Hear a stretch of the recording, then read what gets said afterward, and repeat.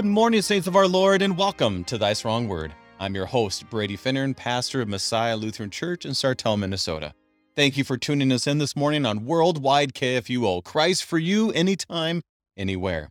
A blessed Epiphany season to all of you this Thursday, January the 27th, as God's light in Christ shines on us from Matthew chapter 13. We've talked about this quite a bit, that the main theme from the beginning to end of the book of Matthew, the Gospel of Matthew, is God's kingdom has come, that Christ's reign has come, Christ is reigning, and Christ is coming. God's reign is coming again in Christ. And all of that comes together today when we go back to the basics. Jesus teaches a parable. And we're going to ask those basic questions. What is a parable? What is the purpose? What is the seed? Who is the sower? And what does it mean for us? Like I said, it all brings us back to the kingdom of God and points us ultimately to Christ and Him crucified. As we hear these words today, we humbly come before the text, for the gifts are ready for you. Thank you to our friends at Lutheran Heritage Foundation for your support of Thy Strong Word. Visit lhfmissions.org for more information, lhfmissions.org. Joining us to be strengthened by God's Word, we welcome back Pastor Bob Hiller of Community Lutheran Church in Escondido and San Marcos, California. Pastor Hiller, welcome back to Thy Strong Word. It is great to be with you, Brady, Pastor Finnern. Thanks for having me on. Well, Pastor, it's been a little while since you've been on. So what's happening for you, your family, and the work of the saints at Community Lutheran? Oh, we're just plugging along out here in sunny Southern California. I don't know what your weather is like today, Pastor Finnern, but I think it's about 68. So it's a little cold here for us today with the sun out, but we're doing great. We have two campuses, one in Escondido, one in San Marcos. I serve alongside my brother, Pastor Matt Knaus, in the ministry, and reaching out to this community out here, trying to give them Jesus. It's great. Well, Pastor, it's funny. There's some pastors who just can't help themselves to talk about weather when we get on. So yes, it is -10 here today. So thank you for that reminder as I sit here in my office today. So thank you for that. I appreciate that. Is that a joke, or do you actually get down to -10? That sounds... I tell you what, it is real. It is real. It is in the flesh. And in the heart, I'll say this, that the hardest part is not when you're in your car. The hardest part is not even when you go outside. It's when you get somewhere, your car's outside, you go inside, it's nice and warm. Then you got to go back outside to that car that's really, really cold. So that's the worst part. Maybe that, I don't know. But anyways, that's the worst part. So yes.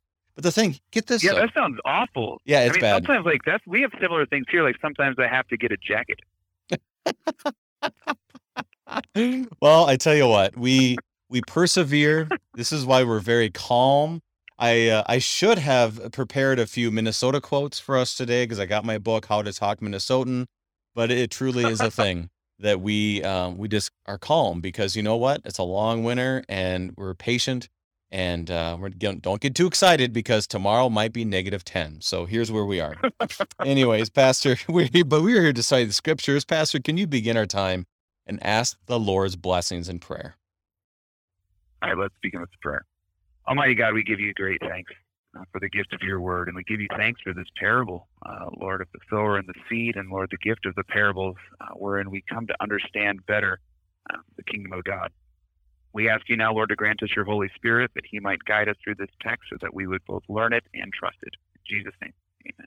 Amen. If you have any questions for us today about our study or any parts of Matthew, send us an email, kfuo@kfuo.org. Now, Pastor, we're going to begin from the English Standard Version of Matthew chapter 13, and today we'll be covering the first 17 verses. I'll be reading the first 17 verses when it talks about parables, and then we'll come back and ask a few very simple but important questions. So we begin. Matthew 13, verse 1. That same day Jesus went out from the house and sat beside the sea, and great crowds gathered about him, so that he got into a boat and sat down. And the whole crowd stood on the beach. And he told them many things in parables, saying, A sower went out to sow. And as he sowed, some seeds fell along the path, and the birds came out and devoured them. Other seeds fell on rocky ground, where they did not have much soil, and immediately they sprang up, since they had no depth of soil. but when the sun rose, they were scorched. And since they had no root, they withered away. Other seeds fell among thorns, and the thorns grew up and choked them. Other seeds fell on good soil and produced grain, some 100-fold, some 60, some 30. He who has ears, let him hear. Then the disciples came and said to him, Why do you speak to them in parables? And he answered them, To you it has been given to know the secrets of the kingdom of heaven, but to them it has not been given. For to the one who has, more will be given, and he will have an abundance. But from the one who has not, even what he has will be taken away. This is why I speak to them in parables, because seeing they do not see, and hearing they do not hear, nor do they understand. Indeed, in their case, the prophecy of Isaiah is fulfilled that says, You will indeed hear, but never understand. You will indeed see, but never perceive. For this people's heart has grown dull, and with their ears they can barely hear, and their eyes they have closed, lest they should see with their eyes, and hear with their ears, and understand with their heart, and turn, and I would heal them. But blessed are your eyes, for they see, and your ears, for they hear. For surely I say to you, many prophets and righteous people longed to see what you see, and did not see it, and to hear what you hear, and did not hear it. This is our text today. Pastor, we use this word a lot, and we will be throughout this whole chapter of chapter 13, parable. Tell us, what is a parable? Well, it's a pretty important question, actually, because you come to the scriptures and you see this form of teaching taking place both in the New Testament and in the Old Testament. There's some pretty significant parables there. I'm trying to process this out well for myself. A pretty easy definition, I think, is something along these lines. A parable is sort of a metaphor, but really like an extended metaphor in a storied form. Where the preacher aims to do one of two things. The person delivering the parable, specifically in our case today, Jesus, I think aims to do one of two things. He's either going to be describing the kingdom of God, or he's going to be proclaiming how somebody's life ought to be lived in light of the arrival of the kingdom. How the coming of Jesus actually should change the way you live in the world. So, Jim Phelps, in his wonderful little book called What Does This Mean?, says you can kind of categorize the parables in this way. You have kingdom of God parables, what God is up to, and you have piety parables, how we ought to respond to the coming of the kingdom. Now, he will admit, and I think this is fair, that that's an awfully clean distinction. I mean, obviously, the kingdom of God parables are going to impact the way you live, and the piety parables result always from the kingdom of God. And it's not like it's just these neat and easy categories like Jesus says, now I'm going to teach you this kind of parable. Nonetheless, for our purposes, it's very helpful for us to think like, okay, Jesus is giving us this extended metaphor, and he either wants to show us what he's up to, or he wants to show us how we should respond to what he's up to. And that's kind of what the parables are and what they do. And maybe I didn't hear this. How would you define this parable? More of a piety parable or a kingdom parable? That's great. That's excellent. I did not say that. I think that this parable should be considered a kingdom parable. And in fact, what this parable that we have today is very interesting.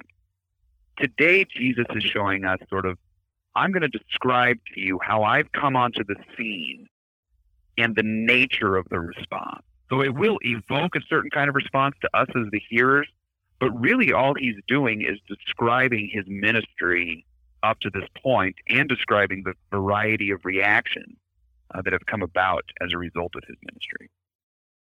And one thing I want to make sure our listeners understand today too is how I separated these verses is a little bit clunky. So today we're just going through verse 17, and when you start thinking, oh, well, that's good. So we'll figure it all out. And all of a sudden you get to verse 18 and Jesus is like, all right, here's the meaning of the parable of the sower. So we will be touching on that today because, as I told Pastor Hiller before our program, is we probably want Jesus's definition of this parable instead of him in mind. So just so you know that we will be covering that today, along with our program tomorrow, where we will be covering it as well. So just be patient with us. I'm not losing it. It was a little clunky to try to lay those out. So today also, I want to bring this tension a little bit too, Pastor, and we'll talk about it later, is this reality of when Jesus starts talking about the purpose of the parables in verses 10 through 17, that we're going to need to spend some time on that, because I felt like I've read it many times and I read it again this time. I'm like, I think I know what he's saying, but it's not like clear cut as we wish. Any reflections on that when he starts talking about the purpose? Yeah, it's if we can answer that in almost a parabolic way. Jesus is saying, I teach parables to separate the sheep from the goat. Yeah. There are those who have been given the right understanding of the kingdom of God, and to them, for them, the parables are a great gift to rejoice in and to learn more about God's kingdom. But for those who don't hear and don't believe, well, the parables come and really kind of function as a form of judgment upon them. This is a very strange passage here, where he says something like this, which we just can't really wrap our minds around. Do we want to get? Can I just ask real quickly? Please. Do you want to do 10 through 17 right now, and then we'll go back to the sower? You know what? I think the Holy Spirit has led us. Let's do it. Let's start with that. Yeah, Okay. let's start with 10 through 17. All right. I like it. So what's interesting here is that the disciples they start by asking the question that we're asking: why are you teaching in parables at all? Like, what's the point? Why not? For us, we're like, why not just talk straight? Why are you doing this? Dr. Jeff Gibbs in his commentary says, and I think this is very helpful, that when they ask the question, why do you teach in parables, you should hear it this way: why are you now teaching in parables? Like, why didn't you do it a little bit more before? Why did you wait till this moment to teach in parables? And the reason they probably asked this is because in Jesus' day, parabolic teaching was pretty common among rabbis and teachers, and so they're wondering what caused him to wait so long.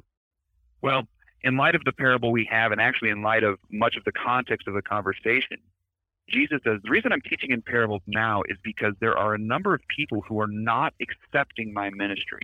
There are those who believe and those who don't. And so my parables are really going to distinguish the two. So he says, you it has been given to know the secrets of the kingdom of heaven, but to them it has not been given, which is a weird way of talking. But it's as if Jesus was reading his small catechism, Pastor Finneran, in which he says, Luther reminds us that it's not by our own reason or strength that we come to know the Lord, but the Holy Spirit is one who calls, enlightens, and strengthens us with his gift. Jesus says, as he does also in John chapter 3, the Spirit's going to do this when and where he wills. And so I preach in these parables, and there are those who hear and they believe it. And we'll see this more when we get back to the parable of the sower and the seed. And in their lives, they produce fruit, 30, 60, 100-fold potential fruit. But there are those who don't hear, and there are those who are rejecting me. If you go back to chapter 12, Jesus is out performing miracles, and he's teaching some wonderful things. But for example, he does this miracle where he casts out a demon. And how is that work of Jesus received? Well, the religious leaders stand there and they say, oh, he can cast out demons because he's demon-possessed. Then he goes a little bit later on and he's teaching to the crowds and he's performing more miracles, and they're kind of rejecting him. Like, they don't know what to do with him. They're questioning everything he does. And then chapter 12 closes with his own family coming to him, and we know from Mark's gospel, they're trying to silence him. They're confused by this, and they want to get him out of the way.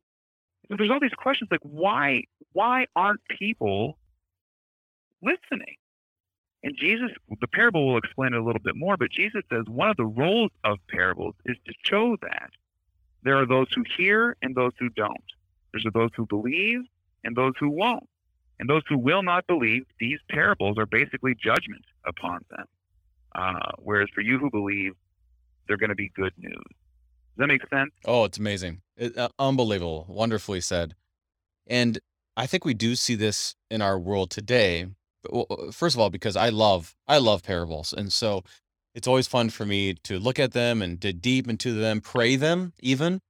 And Mm. and one thing I've noticed that when you get to parables, you you have the people in faith kind of lean in more when they hear it. They're like, "Oh, Yep. what does that mean?" And for those who are interested, it's like just a lay back, like this is such a waste of time. No, I'm not saying if someone doesn't like parables, they're not in the faith. Don't quote me as saying that. But I am saying that there is something to it that and I'll say most people I've ever interacted with, especially in the church, lean in to parables and want to know more. They want to know more of the history. They want to know more of the background. What is the meaning? Why is Jesus doing this? And if you read other parts of scripture, Jesus heals. They're like, okay, that's nice. But then a parable comes and it hits their brain in a different way, I would argue. It hits their faith in a different way, and it cannot help but point us back to Christ. So I think here's what we're going to do. We're going to kind of go through um, parts of 10 through 17. You've kind of thrown me off my game here, which is really good for me, keeping me on my toes. Is I'm going to read part of 10 through 17, and then we'll just talk about it. And because you've given us a broad overview, and just want to make sure that we don't miss something as we've been talking in broad strokes. So Okay. here we go, verse Okay. 10. Then the disciples came and said to him, "Why do you speak to them in parables?" And he answered, "To you has been given to know the secrets of the kingdom of heaven, but to them it has not been given. For to the one who has, more will be given, and the one who have an abundance, and he will have an abundance. But from the one who has not, even what he has will be taken away.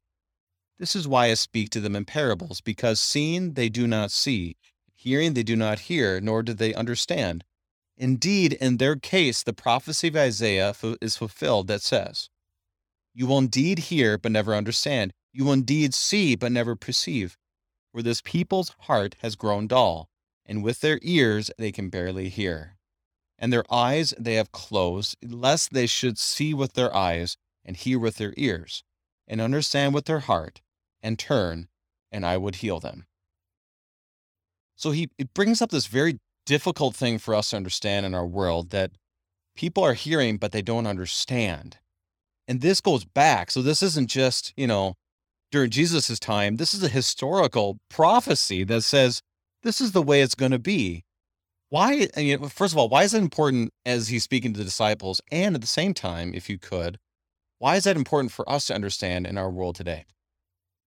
Well, it is interesting, right? He says, I speak to them because seeing they do not see, hearing they do not hear, nor do they understand. In other words, they are witnessing my ministry, and they are not accepting it. They're seeing me cast out demons, and they're calling me demonic. They're hearing me preach the good news, and they're saying it's bad news. And he says, so for them, these parables are being preached to kind of look, all right, if you're going to harden your heart, there's times at which God will continue you down that path, so to speak. And I got to be careful with how I say that.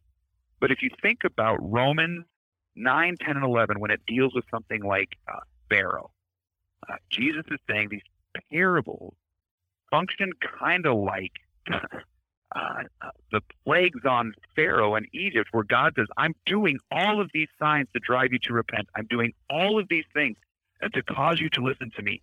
And you just reject, and you just reject, and you just reject. And so there seems to be a point here at which there's a hardening of the heart that's going to come on to these people. And so Jesus says, these people reject me, and their rejection might be a step too far at one point. And the parables demonstrate that. And so this is then why he quotes from Isaiah chapter 6, which is very significant, because remember, Isaiah is that wonderful scene in Isaiah 6 when he's standing in the throne room of heaven and he's there as a sinner, and God purifies his lips with the sacrament of the coal, and then says, "Who will go and preach my word?" And Isaiah's like, "This word is great. Go ahead and send me." And then God's like, "All right, here's what I want you to do. I want you to go out and preach until they don't believe you and they don't listen." And Isaiah's like, wait. How long do I have to do that? And God's like, well, until Israel is just decimated, destroyed. Isaiah's like, ooh, wow, geez. But there's a sense in which this is what the preaching of the law does, right? It it convicts, it puts us in our sinful place, and it shows us our sin. And in a sense, it kind of, and almost the preaching of the law almost seals us in our sin so that we have no hope in and of ourselves. So you think, again, I mentioned just a moment ago, Romans chapter 9, 10, and 11. But where it says, Romans 11:13, God has consigned all to disobedience. Why? That he might have mercy on all. So what the parables are doing is Jesus is saying, look, these are showing and exposing those who are disobedient unbelievers for who they are. That's what God did to Pharaoh. It's what God did to Israel under the ministry of Isaiah. And it confines all to unbelief to a certain extent. But so that in leaving us in our sins, we can recognize our need for a Savior and our need for a merciful God. And it will drive us back to Christ for mercy. But nonetheless, before the gospel comes the law. And in this way, the parables do function as sort of a harsh law for some people. And it's almost like you hear it and you're like, but I want to hear.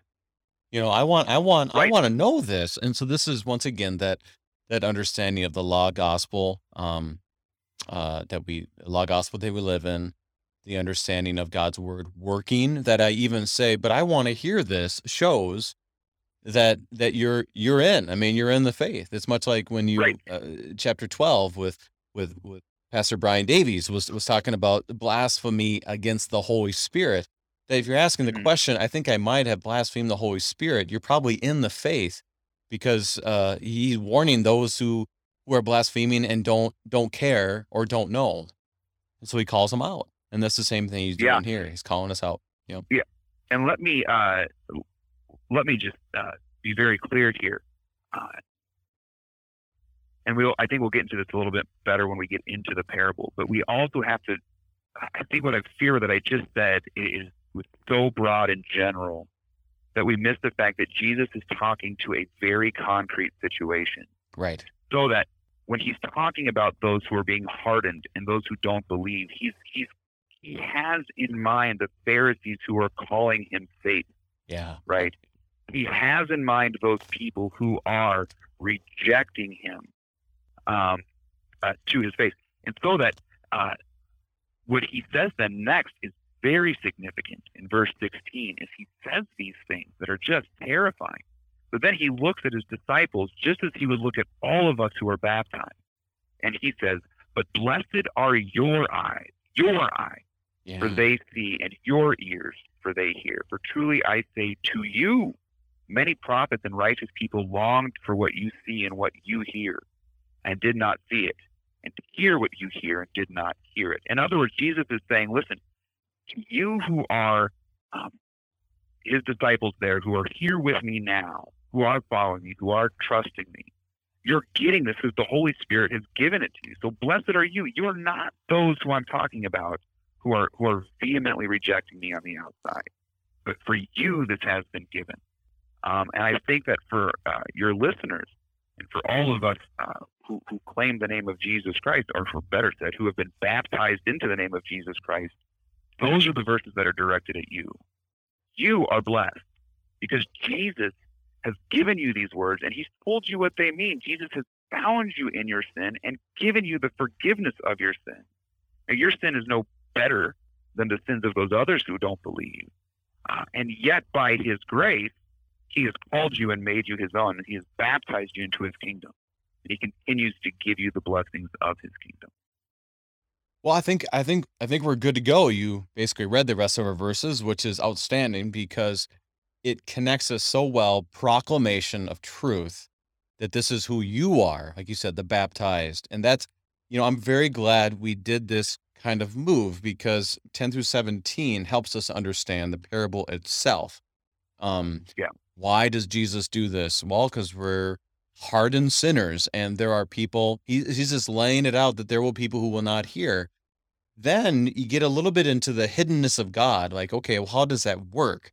Like, how do I see that happening in our life? And why is it happening in that way?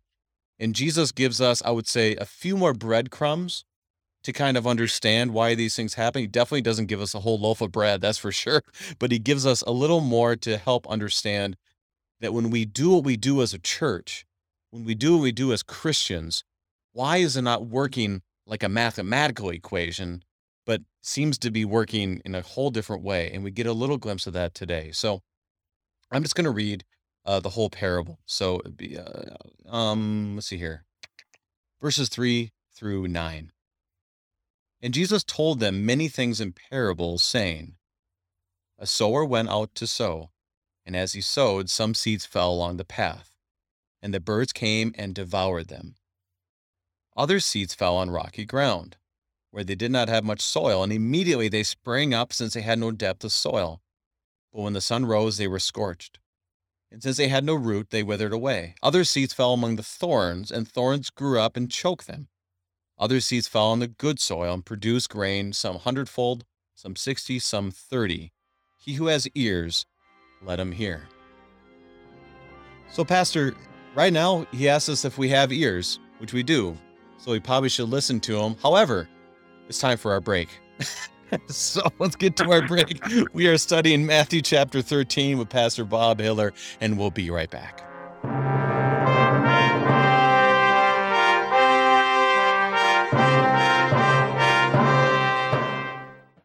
This is the voice of a mother in the faraway country of Georgia, reading to her 6-month-old son about Jesus from a Bible storybook written in the Georgian language. The child's Bible was given to her by the Lutheran Heritage Foundation, and the Holy Spirit is working powerfully through your support of LHF to make events like these happen every day. Help another family learn of the Savior. Learn how at lhfmissions.org.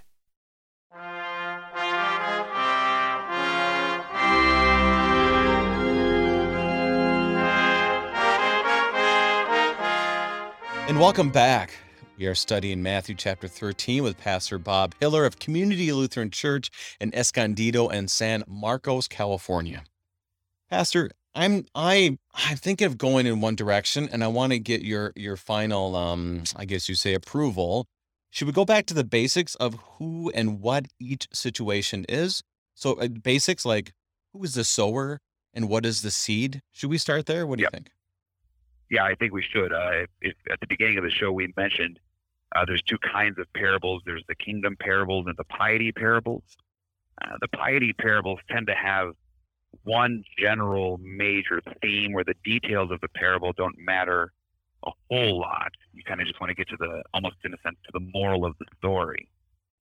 But with the kingdom parables, the details matter. Every instance has a high level of correspondence with some point of reality, or another way of saying it is everything represents something. So in this particular parable, which I do believe is a kingdom parable, everything's representative of something else. So the sower represents something, the seed represents something, the types of soils represent some particular thing. So I do think we want to go that basic. So who's the sower? Let's do it. Yeah, who's the sower? There we go.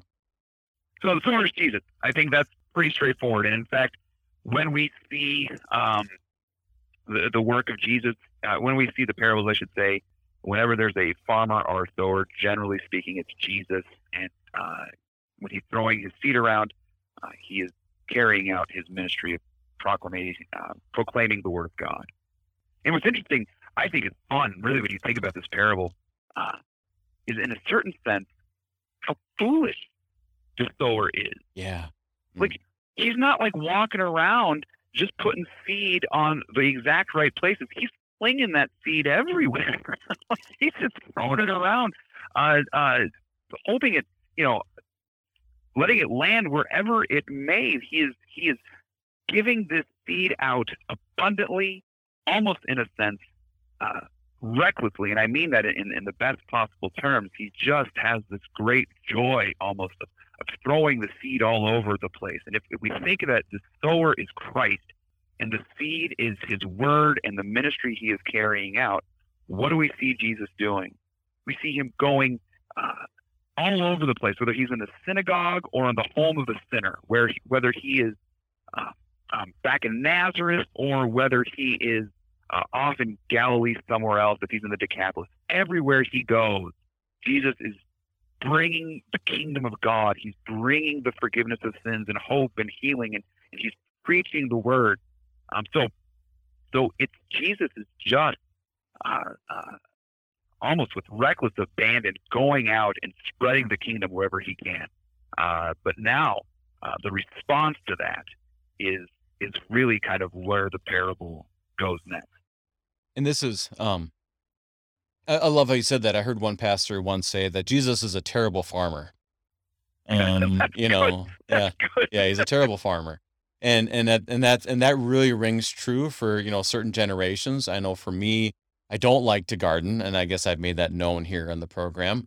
But but even I understand that I don't go to my, you know, raised garden in my backyard and start throwing it there, but also then go out to my front yard and then throw that same seed onto the road. I just don't do that. Yeah. That's just not something you do. Yeah. But here we can either say that Jesus is naive, which I don't think we can say that, or that Jesus, like you said, that this is for all, that as all have died to sin, all have been died for, you know? And that's an important distinction as we hear this word.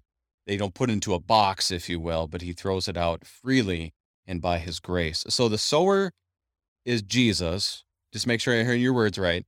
The seed is the word of God, the gospel. Yeah, it's the word. He's going to say in verse 19 later on that it's the word of the kingdom. So it's preaching of the word. Preaching of the word. Okay, very good. Yeah. Now, reminder 2, we'll go back and forth. To this point, we are on verse 4. As he sowed, some seeds fell among the path, and the birds came and devoured them. And reminder to our listeners that this would be a good time for you to go back and forth. If you have the Lutheran Study Bible, you have to go back and forth with your pages. So go to the other part, which is 18 through 23, specifically verse 19. And what is Jesus saying in those words in verse 4?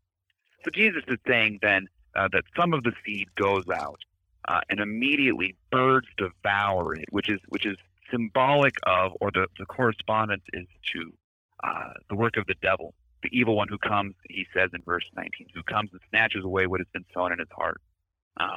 This is what is sown along the path. So in other words, Jesus does believe that the devil exists and that he is vehemently opposed to the work of Christ.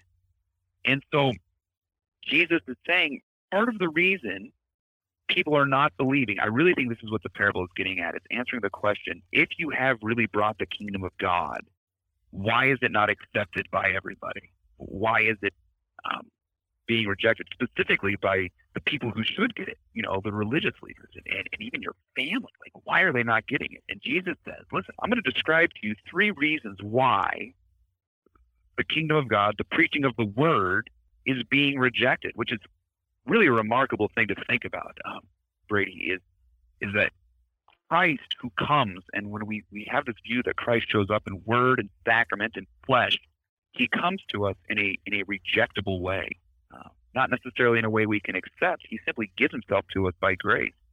For those who are saved, it's entirely the work of grace and the Holy Spirit.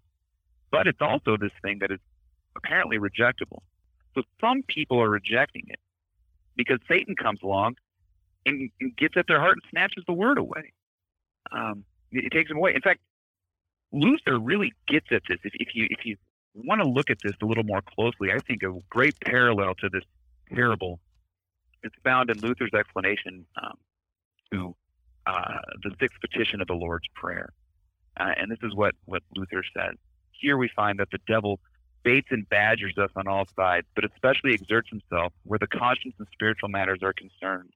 His purpose is to make us scorn and despise both the word and the works of God, to tear us away from faith, hope, and love, to draw us into unbelief, false security, and stubbornness, or on the contrary, to drive us into despair, denial of God, blasphemy, and countless other abominable sins. These are the snares and nets and the real flaming darts that are venomously shot into our hearts, not by flesh and blood, but by the devil.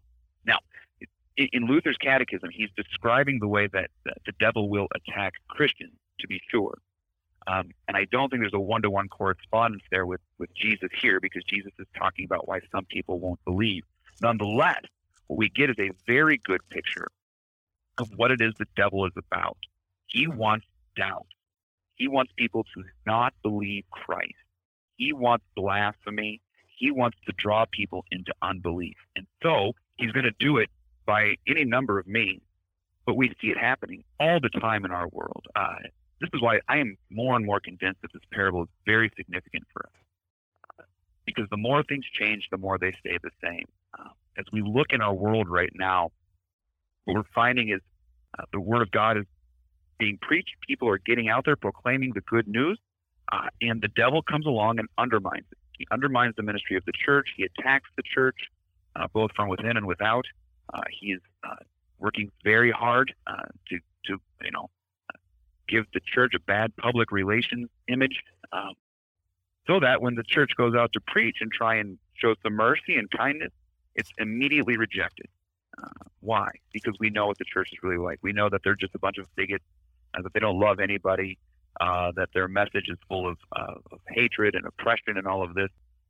That's what the devil would have the world believe about the church. And in this way, tries to immediately rip away anything that the church would proclaim from the ears and the hearts of people. Yeah, thank you for that, Pastor, because it doesn't give us an excuse for bad behavior, for sinning. That, oh well, yeah, we sin, but you know what, everyone sins, and therefore we don't, why you against the church so much? We sin just like everybody else. Like, no, that's time for us to repent when we do have those Yes. black eyes that we receive. Yeah. And you bring that together so well that we have to realize that there is an enemy out there. We spoke about this in chapter 12, that yes, the enemy is out there, but Jesus binds the strong man. I mean, he can only do as much as God allows. And so this is not a matter of the devil and Jesus are going at it, and we're not sure who's going to win. I mean, this is not like a Kansas City Chiefs and Buffalo Bills game. I mean, this is different. This is not the same thing. Oh man, what a game. Anyways, but it definitely. This is more like a Vikings and the NFL playoffs kind of thing. Yeah, right. One yeah, never has a chance. it's just right? not going to happen. It's just not going to happen. So yeah. Vikings win the Super Bowl is literally throwing seeds on the road. I mean, that's literally what's happening here. But anyways, so he definitely, Jesus has the upper hand. I mean, he crushes the skull of the devil. I mean, this is Genesis 3 all the way throughout Scripture type stuff. But it definitely is a roaring lion seeking whom he will devour. And it just happens behind the scenes. And we have to continue to be faithful to know that there is an enemy out there. And sometimes this happens. Doesn't stop us from repenting, doesn't stop us from preaching, but it does show what's happening behind the closed curtain, if you will. Anything else on? And Brady, if I could just real quick, I think this is also why we do continue to preach, because the devil's work is to attack the word itself.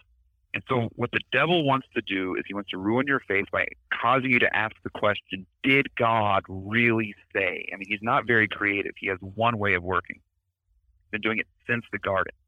Did God really say? Right? So when Jesus comes on the scene and is casting out demons, they're like, was that really Jesus, or was that just Satan pulling one over our eyes? Like, he creates confusion and uncertainty. So when the devil comes at you to try and draw you away from Christ, what he's going to do is he's going to attack the gospel. Did God really say your sins are forgiven? Did your baptism really count? Did he really mean it? Or when he goes after the law, did God really say that marriage is between a man and a woman? Did God really say there's only one way to God? Did God really say he made the world in only 7 days? And he's just going to pick and snap at every single thing that God has clearly said. And so our consciences are only ever going to rest when we have the truth of Christ preached into our ears. And when the devil comes along and says, did God really say your sins are forgiven? You can say, yes. Every Sunday through my pastor's mouth. Yes. Every Sunday when he puts his body and blood on my lips. Yes. When my head was soaked in baptism. Of course he said it. But it's that word that drives the devil away, and it is nothing within us. It's got to be the word preached into our ears, and that's why the sower doesn't stop sowing. So as we move forward, the next, so we I mean, one that thing that drives through all of this is that the devil's always at work, and the doubt is everywhere that the devil wants to put into our minds and our hearts. And with that comes this reality of, it makes sense why there's some people, I mean, we see this play out in the world, why some people that will preach to all their lives and they never believe. Or God, the Holy Spirit softens their heart to believe later on in life. It doesn't give us any excuses, but it makes us realize that when we preach and we proclaim, why some will believe and why some won't. And that it plays out the way he says it is. And strangely, Yep. it gives us a kind of, not a comfort in the sense of that people don't believe, but it does make us realistic about Yep. when we do have a church in Escondido and San Marcos and Sartell, Minnesota, that there's no guarantees of saying, well, if you just do this, this, and this, and this, everything will work together. And why is that important that we have that realistic view from the beginning? Well, because, think about this. If Jesus was running your church, which Lord willing he is, but let's say Jesus was the pastor of your church, and he showed up and started preaching, the assumption is that if he was doing it, he'd do it right, and everyone would show up, right? That's the assumption that I think Jesus is actually speaking to here. But actually, Jesus says, if I show up and preach at your church, some people are going to run away. Some people are going to reject. Some people are going to get excited and then burn out. Some people are going to come and start to love what the world offers more than what I have to say. And some people are going to produce 30, 60, and 100-fold fruit. In other words, he's simply describing, we don't know the whys and the hows in all of this. He's just simply saying, look, here's how it's going to go. Devil's going to take some away. That's what will happen. Some people will love comfort more than suffering, and they'll leave. Some people will love the world more than me, and so they'll leave. But what it reminds us to do then, and what it encourages, I think, exhorts us to do then, as the church, is to keep preaching the word, keep staying faithful, baptize and teach. That's what we're sent to do. And there's no reason to back off, because as we keep doing it, Christ's word will produce fruit. It absolutely will. When we spend so much of our time, I think, looking at the fruit it's not producing, or looking at the other soils, that we miss the great joy of what the Spirit's actually accomplishing among us. So don't give up, don't back down, don't stop. Keep preaching Jesus Christ and Him crucified, and recognize that these are the results you're going to see. So let's lay this out even a little more in verses 5 and 6. Okay. Other seeds fell on rocky ground, where they did not have much soil, and immediately they sprang up, since they had no depth of soil. But when the sun rose, they were scorched, and since they had no root, they withered away. Now, Pastor, I think I'm going to read in verse 20 just what Jesus says.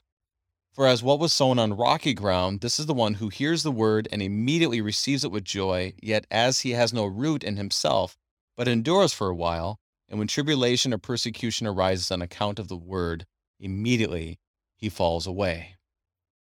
So those are the words of Jesus. This is one. This is the explanation. How would you unpack that?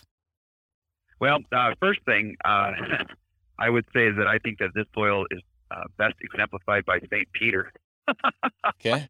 Which I think is somewhat significant. That you do see Peter do this later on, don't you? Yeah. When Jesus is on trial and Peter's outside warming his hands by the fire, and the very intimidating junior high girls show up and start quizzing him on if he knew Jesus, and he denies it because he knows that if he's associated with Jesus, he might be next on the cross. And so there is a sense in which we see this exemplified in the life of the disciples, because they fear suffering more than they love Christ. Now, the reason I want to bring that up is because, hey, is Peter redeemed? Of course he's redeemed. Is Peter forgiven? Yes, absolutely he's forgiven. In fact, we see the threefold redemption of him at the end of John's gospel. And Peter goes forth and begins to boldly proclaim this, even himself suffering, we believe, upside down on a cross when he died. And yet, I don't want to sort of then dismiss what Jesus says here by saying, no, this could happen, but don't worry about it. Because if you go to a book like the book of Hebrews, there you see the author of Hebrews warning those Christians, probably Jewish Christians in the early church who are considering leaving because of the suffering they're enduring, warning them that, look, there is a point at which you can walk away and actually never come back. You could leave the Lord and then have no hope. This is a real threat. So Jesus tells us, if you deny me before the world, I will deny you before my Father in heaven. So it's a very intimidating and sort of frightening reality that the Scriptures lay before us. But again, I would say that if that intimidates you, if that frightens you, if that opens your eyes to a reality of the fact that, you might reject this thing, and it makes you anxious, as I said before, go back to church on Sunday. Hear the good news that Christ will never leave you and he will never forsake you. That you are the one baptized and purchased with his blood, and he has made you his own. Now, there are those that we all know in our families, that we all know from our churches, who have grown up in the church, been confirmed, confessed the faith, loved going, and then one thing or another took them away. The hardships of the world, the hardships of standing up for their faith were just too much. And they wanted to be appreciated by the world more than they wanted to confess Christ. And that leads to apostasy. And I think that's what Jesus is warning against here.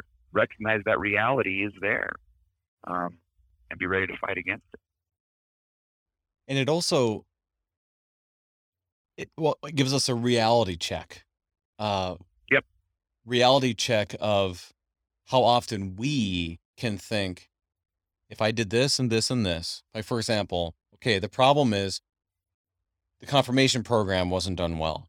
That's why the kid confesses faith and then later on denies it completely. And I have no doubt that there might be true in some cases. I don't know. I don't have any examples by any means. But just saying, maybe that happens. But also, the devil's the one who works in us, that will have our kids grow in the faith, and we take them to church and everything else. And then the devil's like, you know what? You didn't do that very well. Which is a true statement, and or that the reason why they aren't is because of you, or you taught Sunday school and the reason you didn't teach it very well, or pastor, you didn't preach it very well. And all those things we have to repent over, no doubt about it. But this does bring a reality check of saying, one, we thank God for whoever comes through those doors, because we do not know if next week they'll be here. Right. Secondly, that we preach faithfully and we repent when we're not preaching as faithfully as we can, not teaching as well as we can, and then we leave it at the foot of the cross instead of having to come back into our backs and whisper in our ears, right? He's just telling us, listen, these things will happen. Calm down. Come to me, all who are weary and heavy laden, and I'll give you rest. And that's what we cling to. Repent, give it to Jesus, in that forgiveness in Christ, move on. Because the devil's going to start whispering again. He might yell in your ear, and he's telling you right now, don't let him do that, because these things will happen, but keep preaching. Your thoughts? I think the other thing that worries me is that the church can capitulate to this, but in a way that looks very churchy. And that is to say, we fear so much the rejection of the world that we work hard to start to look like it. And we start to try and become a more worldly, attractive church. So we take up the causes of the culture as opposed to proclaiming the kingdom of God and trusting Christ's word to do its work.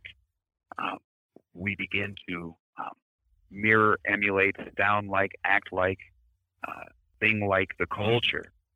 And in this way, then, with very Christian trappings, we find ourselves abandoning the faith. Let's keep moving forward to the next portion, verse 7. Other seeds fell among thorns, and the thorns grew up and choked them. And that would coordinate with, I have to apologize, I haven't looked at this as well, verse 22. That's all right. Verse 22, correct? Am I looking at this right, Pastor? Mm-hmm. As for what was sown among thorns, this is the one who hears the word, but the cares of the world and the deceitfulness of riches choke the word, and it proves unfruitful. I think this goes exactly what you just said. We try to look like the Yeah, I world. think it fits better with that one. Yeah, I think Yeah. you're right. So go ahead, break that one down for us a little bit. Yeah, and here again we see maybe the account of the rich young ruler who comes to Jesus and says, "Hey Jesus, what do I have to do to inherit eternal life?" And Jesus says, "Oh, just keep the commandments and you're set." And he's like, "Oh, I've done that since I was a kid." And Jesus is like, "Well, that's impressive. Well, go sell all your stuff and get in line." And the guy leaves sad because he loved his riches too much. He didn't want to abandon those things. I do think that this is a great challenge for us again in the church to say we hear the word, we receive the word, but we don't want to give up the comforts of our life. We don't want to give up our reputations. We don't want to, we don't want to have to lose face in society. We want to be respected and welcomed into all the society's things. And Jesus is saying that's just another way of losing it, of walking away. Do you love? You can't serve two masters. You'll serve God or money. You'll serve God or reputation. You'll serve God or you'll serve self. And so for again, I think Jesus really, I think the parable is describing the variety of responses to Jesus throughout his ministry from those who don't believe. And yet what worries me is how much we in the church are tempted by the same thing. And these are really warning signs. This parable really is a warning to us to stay diligent in receiving the word, lest we give into the same temptation. And I like how he speaks about it, because it is something where when it talks about the end, the end times, where the weeds and those who are bearing good fruit will be separated. And they're like, hey, should we get rid of those? Nah, then you'll take away some good ones. This is extreme paraphrasing of what scripture says. But it does show us this is what we live in. The thorns are all around us, and how easy it can be to have these thorns take over and say, hey, that didn't go well. So obviously God's not with me. So I'm just going to deny it. And like you said, there's a point where God kind of lets us go, and that's not good. We want, repent and stay with the Lord, and because he's not leaving, but he's not necessarily going to grab us again. And so it's good for us to continually be reminded of the surroundings we have, and then even closer cling to him. Any thoughts? Exactly. And I think one more thought on this particular soil. You remember James's words, James 4, friendship with the world is enmity with God. There's a point at which, I'm sure we've all had certain friendships where a friend really enjoyed hanging out with us for a time, and then they found someone they thought was cooler and kind of left us behind and rejected us. I've never had that happen to me, I'm sure. But it's a hard thing to go through. And yet, I think what James points out and what Jesus is pointing out is there are those who do that to God. Say, God, you were good for me for a while, but I just love the stuff in the world a lot more. It's a lot more attractive to me. It's a lot more fun for me. It's a lot more interesting to me. And you kind of made my life harder. I don't know if I really want anything to do with that. And so they leave God behind, and that is it's just a very sad reality. And I like the language. The thorns grew up and choke them. Yep. Because there is that reality of when we don't see Christianity for what it is, the forgiveness of sins on account of Jesus, the rest, the peace, the assurance of carrying us. When we don't see Christianity that way, it chokes you big time, because the world does not forgive, the world does not give grace, and Christ does. And so it literally is a choking for air just to find some kind of comfort. And that's what our Lord gives to us. So, Pastor, we have about 3 minutes left in our time. I'll read the rest, 8 and 9, and we'll finish up. Other seeds fell on good soil and produced grain, some 100-fold, some 60, some 30. He who has ears, let him hear. Once again, I have ears. I want to hear this. So, so we see this good soil. What's the good soil? How would you define that for people who hear this parable? So remember Elijah. He's just run away after having a great battle on a mountain with the prophets of Baal, and he's made a lot of very important people angry, and he's sure they're coming to kill him. And so he goes off to hide in a cliff, and he says, "God, you can kill me now before they do. You can take my life, and then we can all just kind of die happy. I'm the only one who trusts in you. I'm the only one who's left." And God's like, "Dude, get over yourself there, Elijah. Good job. Yes, we're happy about the Baal thing, but listen, there's like 7,000 people I still have in my hand, and I'm not letting it go." In other words, God always has his remnant of people, or to use the language of Isaiah, God's word never returns void. And so this wild sower is out throwing his seeds all over the place, and it is facing a lot of rejection, and yet it still hits ears and hearts that produce faith. And this, dear listener, is what is being given to you even now as you hear Pastor Finneran continually bring us back to the great mercies of Jesus Christ, that he has died for you. He does forgive you. He has washed away your sins. When you have followed the way of the devil, when you've gone after the world, or you've loved the things of the flesh more than the things of God, those are the very sins Christ has died for, and you are forgiven for those things. So that now, with that forgiveness implanted in your heart, the Holy Spirit is starting to work fruit in your life for the service and love of your neighbor, whether you even see it or not. It's just producing it, because that's what Christ does. You have a Holy Spirit living and active in you, who loves and serves the neighbor. And so this fruit will come, and you will see it with the disciples after the resurrection of Christ. You will see it with those who trust in Jesus. You will see it take place when faith is living itself out in love. So Christ will accomplish those things through his saving work. His word will not return void. He who has ears, let him hear. Pastor Hiller of Community Lutheran Church in Escondido and San Marcos, California, bringing us God's strong word from Matthew chapter 13, and beginning our time in parables in a powerful way. Pastor Hiller, thank you for bringing us his gifts. God bless you. Thanks for having me. I'm your host, Brady Finneran, pastor of Messiah Lutheran Church in Sartell, Minnesota. Thank you for joining us, and the Lord keep you safe in the palm of his hand.